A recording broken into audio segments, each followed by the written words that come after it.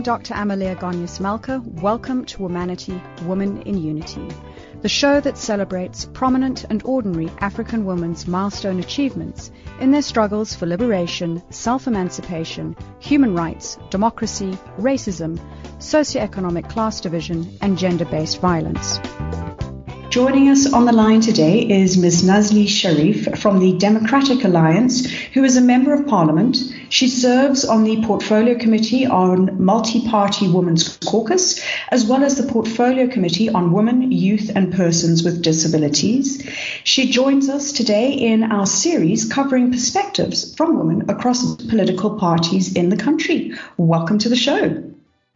Thank you so much for having me. I look forward to engaging on very important issues, and I can't wait to see where our conversation takes us. Coincidentally, our recording falls in with Freedom Day, which is commemorated on the 27th of April and marks the first democratic elections in post-apartheid South Africa.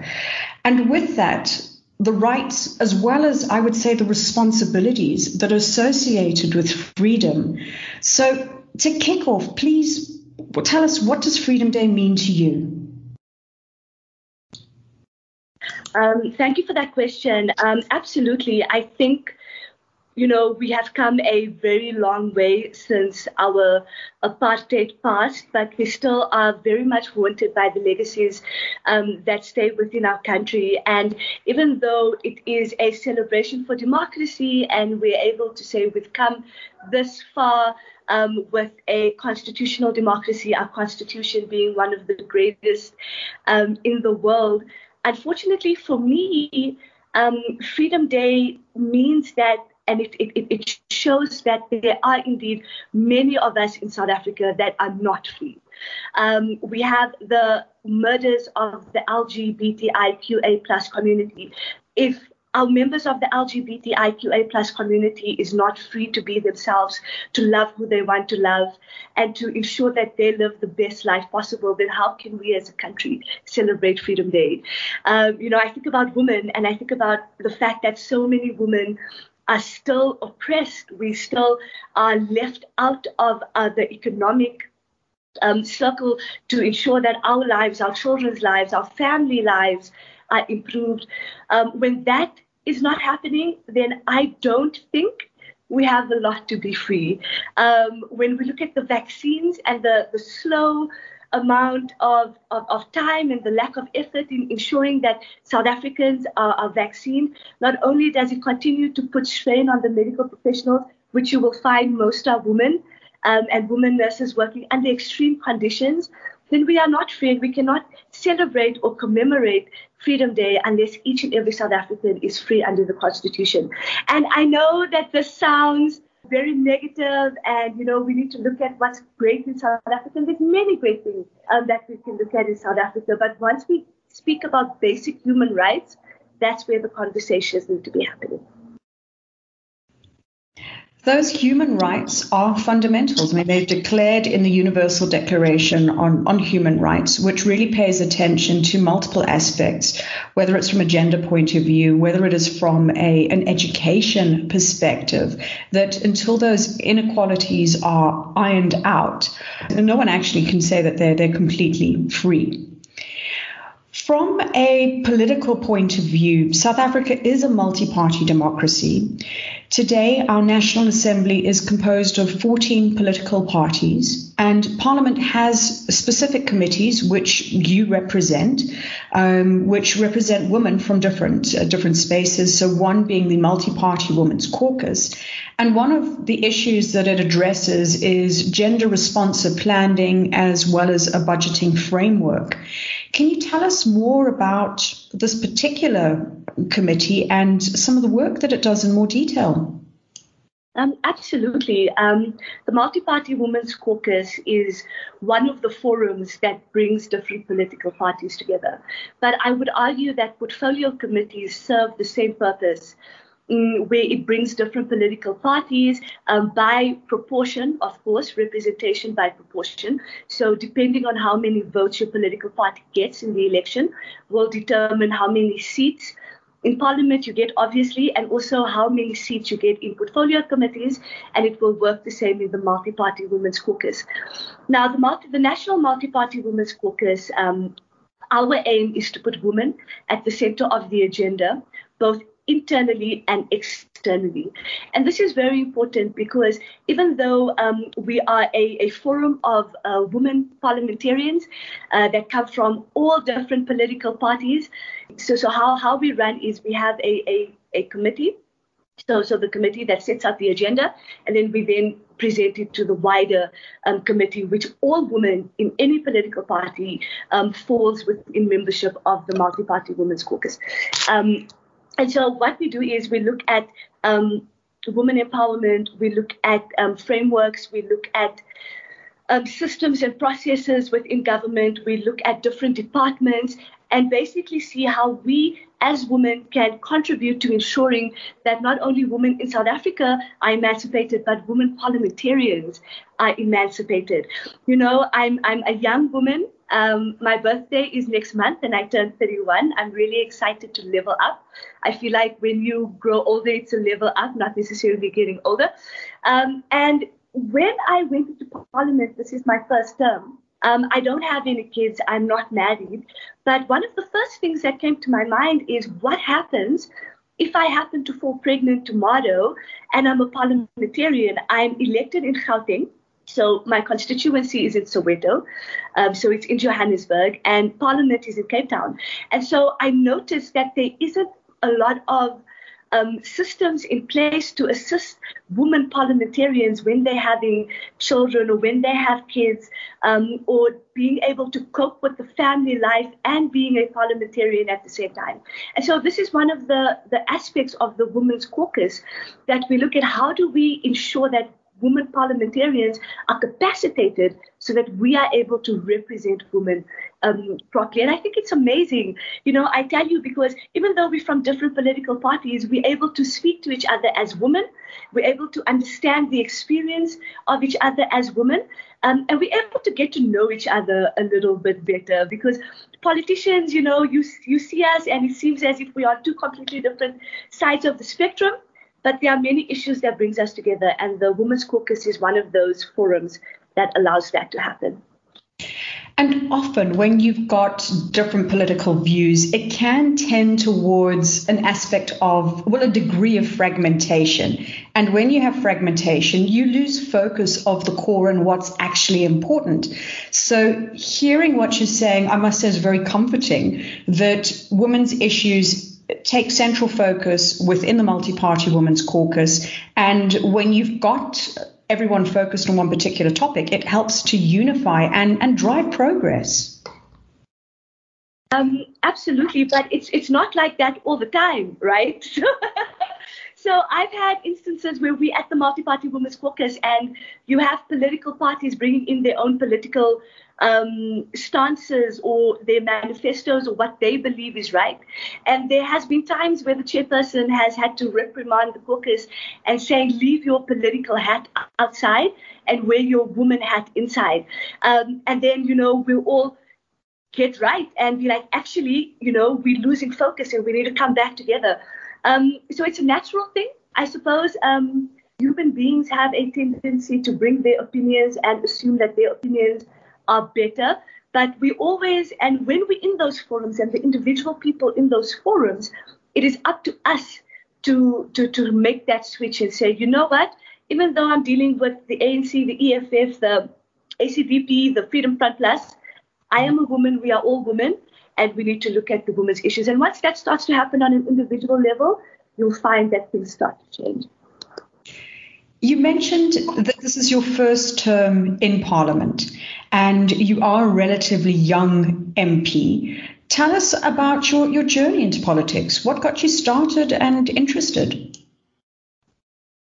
Oh, man, that's a couple of years ago. So I joined politics in 2009. At my first year at Wits University, I joined the Democratic Alliance student organization, and I joined the DA because I honestly and truly believe that the DA is the only party in South Africa that can bring a necessary change in order to change our social fabric, and ensure that we have opportunities for every single South African in this country. And, being part of the DA has never been easy, because it seems as if the DA is one of the parties that people find easy to criticize, because we're so diverse and we, have so many different people that represent different things, because we all come from different backgrounds. I mean, if you look at the DA and its leadership, which I'm sure we'll speak about later, we have a different array of people coming together for one common cause. And so I joined the DA. The DA was my party of choice. I wasn't going to join any other political party, especially because of my values and growing up with a single mom. I learned liberalism from a very young age, being able to choose for myself, being able to think for myself, and being able to use my talents and hard work in order to get somewhere in life. So I was an activist for 6 years. I led the DASO branch at Wits University for 2 years. I then did my honors degree. I then went into my master's. And when I was doing my master's, I was elected for my first term as a proportional representative councillor in the city of Johannesburg. And I was really excited because this was my first opportunity as a public rep. I then served on the portfolio committee of gender, youth, and persons with disabilities, as well as various other committees. I was then elected again in 2019 as a PR councillor, but I was also elected as the youngest chairperson for gender, youth, and persons with disabilities. I loved it. We did amazing things. In fact, we had the first ever LGBTIQA plus stakeholder engagement, where we went across Johannesburg and we spoke to members of the LGBT and put together recommendations. Unfortunately, I had to leave the city of Johannesburg in 2019 because I was then elected as a member of parliament. It's been an interesting journey. I am very grateful that I'm able to serve my country at such a young age and bring new ideas to the forefront and being able to look at things differently. The work I do is very important. I speak specifically serving on women, youth, and persons with disabilities.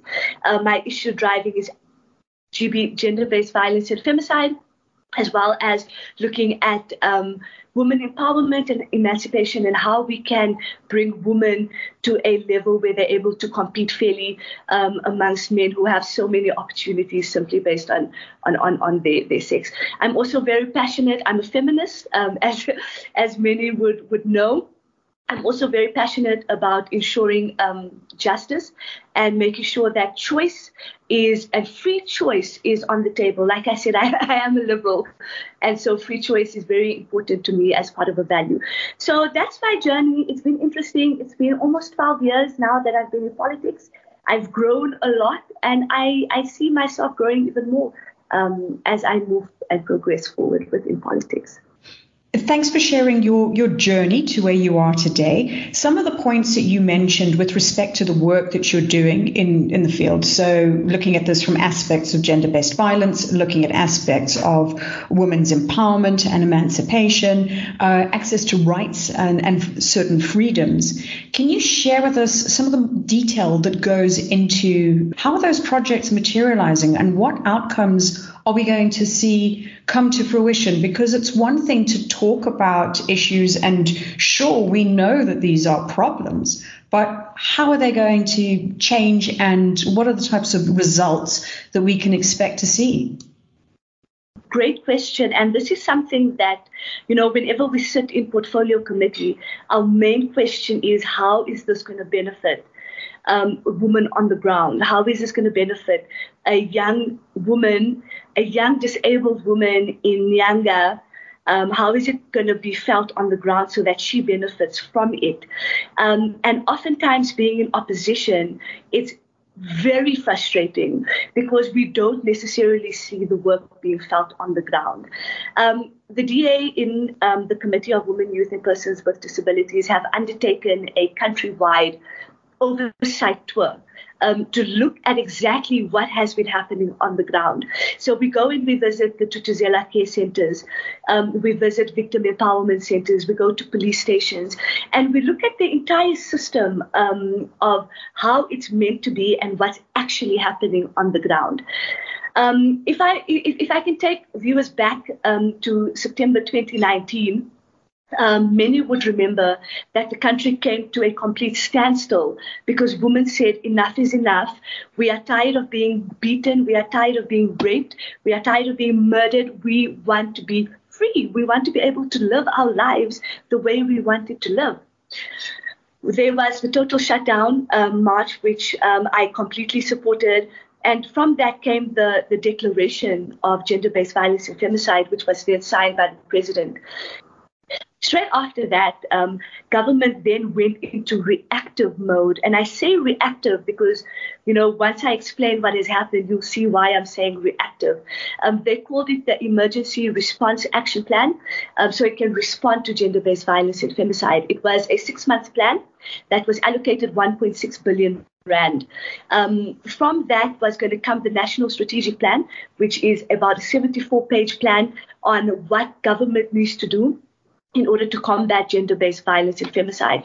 And I want to put it on record that I absolutely support the National Strategic Plan because it has really good ideas, and it comes from civil society. And it's important to speak to civil society because they are the people who are dealing with this every single day. It is NGOs, it is community organizations, it is ordinary people in communities that deal with these situations every single day.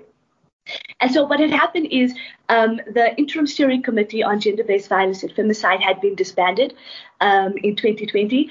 And so what happened is we had these plans that has not been implemented. And so when we go in, we do oversight and we go to the Tutuzela care centers and we say, have you felt that you have given more support? Because one of the targets were to increase capacity at Tutuzela care centers. And these frontline workers would look at me like they have no idea what I'm talking about. So basically my point is that you're absolutely right. We can have great plans, we can have policies in place, we can have legislation, but if it is not implemented and there's no monitoring and evaluation to ensure that these targets are being met, that implementation is happening, that training for SAPs is happening, that training for courts and prosecutors is happening, that Tutuzela care centers are being empowered and being capacitated, then nothing government does is going to make any difference. And it is up to us as the opposition to ensure and hold ministers and the president accountable. And this is why I've written to Minister Maite Nkoana Mashabane to ask what is the consequence management of her department for not even meeting one of her targets. I asked the Minister of Police, I wrote to him and I asked him an official question and I asked, what is current backlog of forensic cases for GBVF? Because we can complain and say there's not enough rape kits, but even if there is enough rape kits, there's not enough staff and forensic staff to be able to look at these DNA kits so that we can get prosecution. So when we look at the entire system of chains of events that need to happen in order for GBV victims to get justice, we'll notice that there are weak areas, and that is the SAPs, that is justice, that is ensuring that we have enough forensic nurses, social workers. So that's basically my job. My job is to go out into communities and find out if government is doing what they're saying. If not, hold government accountable to make sure that they are doing what they're doing, and let South Africans know what their government is failing to do, and that is one way we can hold them accountable. And of course, bring our own solutions, right, as the DA. The accountability aspect is obviously crucial, and that's why you have monitoring and evaluation components coming into the mix. But I can't help but thinking all of the elements that you've described, all of the elements that we've been exposed to, whether it is a rape crisis center, whether it is reporting aspects to police, whether it is having enough forensic, these all for me are post the event. From a social fabric of society, the very acts need to be prevented in the first place, which requires such a greater degree of socialization. And from my point of view, when I think about the cases of that poor young girl who committed suicide, but she was assaulted by a female peer, a teenager herself, that there is something very wrong with society's fabric, that those are the aspects that actually need to change. And then we wouldn't have to be dealing with all of the services that we put in place to help try and prevent it. You're absolutely right. And these are the thoughts that go through my mind continuously, that we live in an absolutely violent society. Reading about the cases of the LGBTIQA+, and, speaking about the lack of legislation, I did think to myself that, yes, there is a lack of legislation, but there is an intrinsic violent streak within our society that needs to be dealt with. And that comes, the only thing when I think about it, it must come from a generational trauma perspective, where we have been dealing with so much pain through generations that we have lost touch on how to healthy deal with this pain. And so we automatically turn to violence. And I wonder, and perhaps somebody who has studied violence might have a little bit more insight, but perhaps we need to look at how it is ingrained in human beings as a human perspective, because obviously we all have, the opportunity to be good and live with love and live with kindness. But when people are living in dark holes, and when we don't make healing available, or we don't have access to healing as a nation, then we will continue to see violent acts, and we will have to continue to put plasters on these symptoms that we're finding. But I do just want to make a point that even though I agree with you that we're treating the symptoms, we have to get these basic systems done and ready and moving like a well-oiled machine in order to deal with the bigger societal issues. If we don't have rape crisis centers or tutuzela care centers working at the optimal level, then dealing with both issues is going to become even more difficult. So for me, I agree, let's deal with a bigger societal issue, but also in the same breath, let's fix our current processes and symptoms. And one of the ways we can do this is by school and having classes that speak about gender identity, speak about consent, speak about what it means for consent, what does no mean, and how do you deal with your emotions.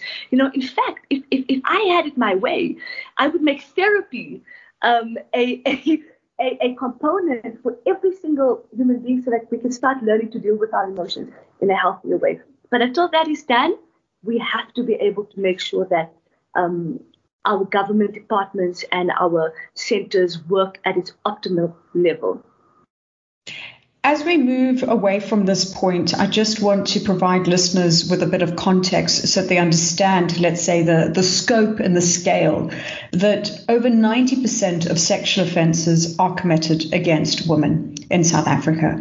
And it's estimated that almost 30% of those crimes go unreported. In the last 10 years, running from 2008 through to 2018, 584,497 sexual offences were reported to SAPS, South African Police Services. So this is an undeniable concern in our country. But as we move away from this and perhaps into, let's say, another cap that you wear in your let's say, many chapters within the government space, One of the areas as a gender-based program that we constantly focus on is the importance of building female leadership capacity for the future of women in our country and, let's say, the ripple effects into the continent. The public sector, I think, is doing relatively well. We've got a cabinet probably 50-50 in terms of female to male representation. But the picture of women in corporate leadership in South Africa is appalling. There are various studies that have been compiled, whether it's Grant Thornton, McKinsey, Businesswomen's Association, South Africa, looking at figures as approximate averages. Women only account for 30% of executive managers, 19% of directors, 7% of chairpersons, 4% of CEOs, and these are average figures. Obviously, they change and fluctuate slightly over time. But given that we represent over 52% of the population, we should have considerably better representation within the private sector. How do you see female leadership in South Africa, whether it's political, academic, or professional? We have come a long way.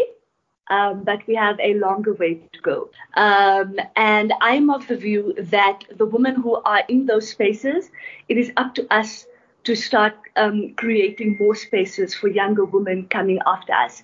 You know, I'm of the opinion that if a young woman has to come in after me and she still has to go through the same struggles that I'm going through, then I have failed.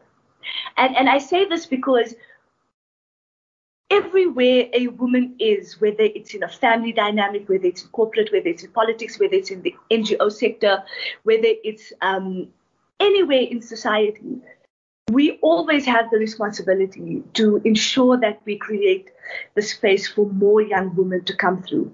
And, you know, oftentimes, and this could be a little bit controversial, but I want to speak about it. I've had instances where women have tried to keep me out of places where women have chopped down the table instead of making the table bigger because it's felt that only one woman can be here and I'm going to be that woman. And that sort of mentality is what's keeping a lot of us behind. And we don't often want to speak about it because, you know, it's a bit of a touchy subject, but we have to speak about it as women.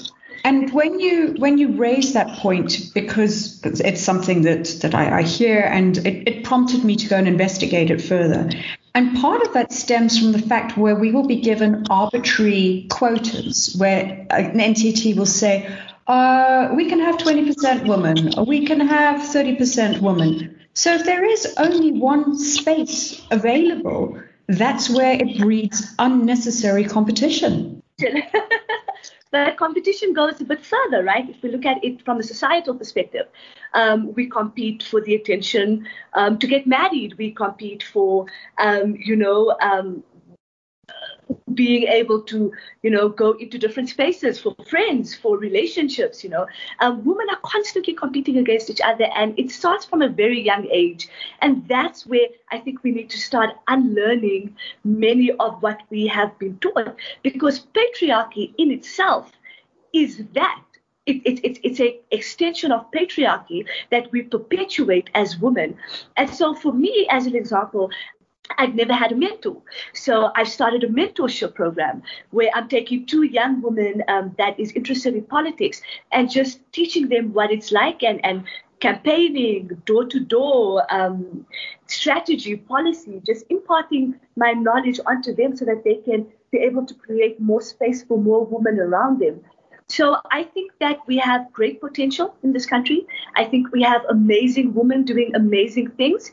I just think it's up to us to start opening and creating more spaces. So when you are in a leadership position and they say only 20% women, you can put in a counter argument and say, actually, no, let's do 40% women, let's do 50% women. So we start using the power that we have fought so hard to get.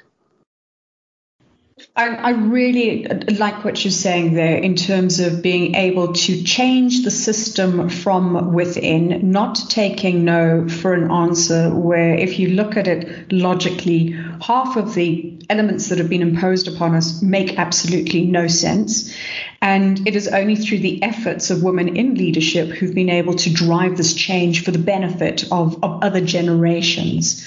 Knowing what you know today and thinking about the future for women, what else do you think needs to be put in place to help ensure that we really get towards greater equality sooner rather than later?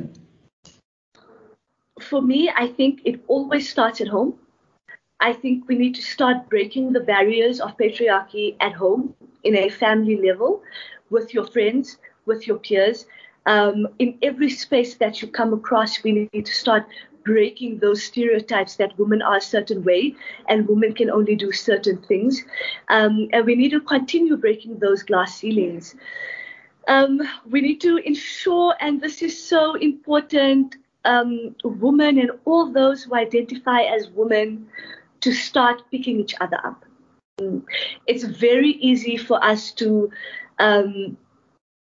think about negative thoughts, think about, I could have done it better, she's not doing a good job.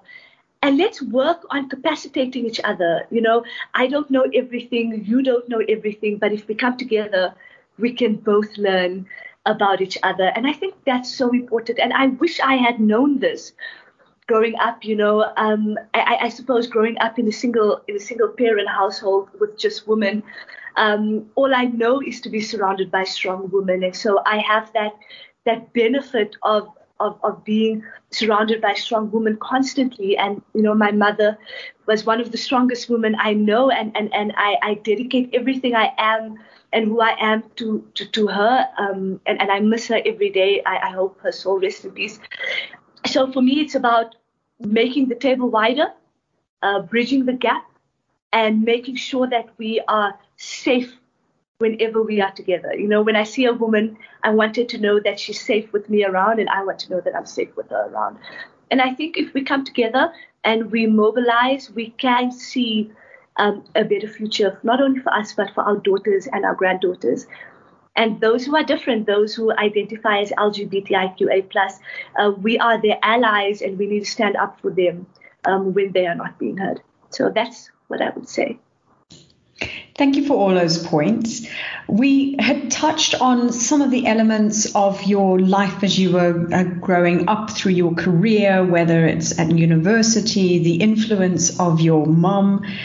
One of the questions that I ask all my guests on the show, and this is with the view of taking away those learnings in the same way that you speak about mentorship and being able to give back instead of people having to walk through your journey, let them walk through their own journey and rise off of your shoulders and the paths that you've taken.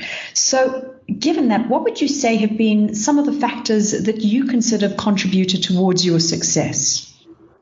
I think, honestly, I have always been straight to my values.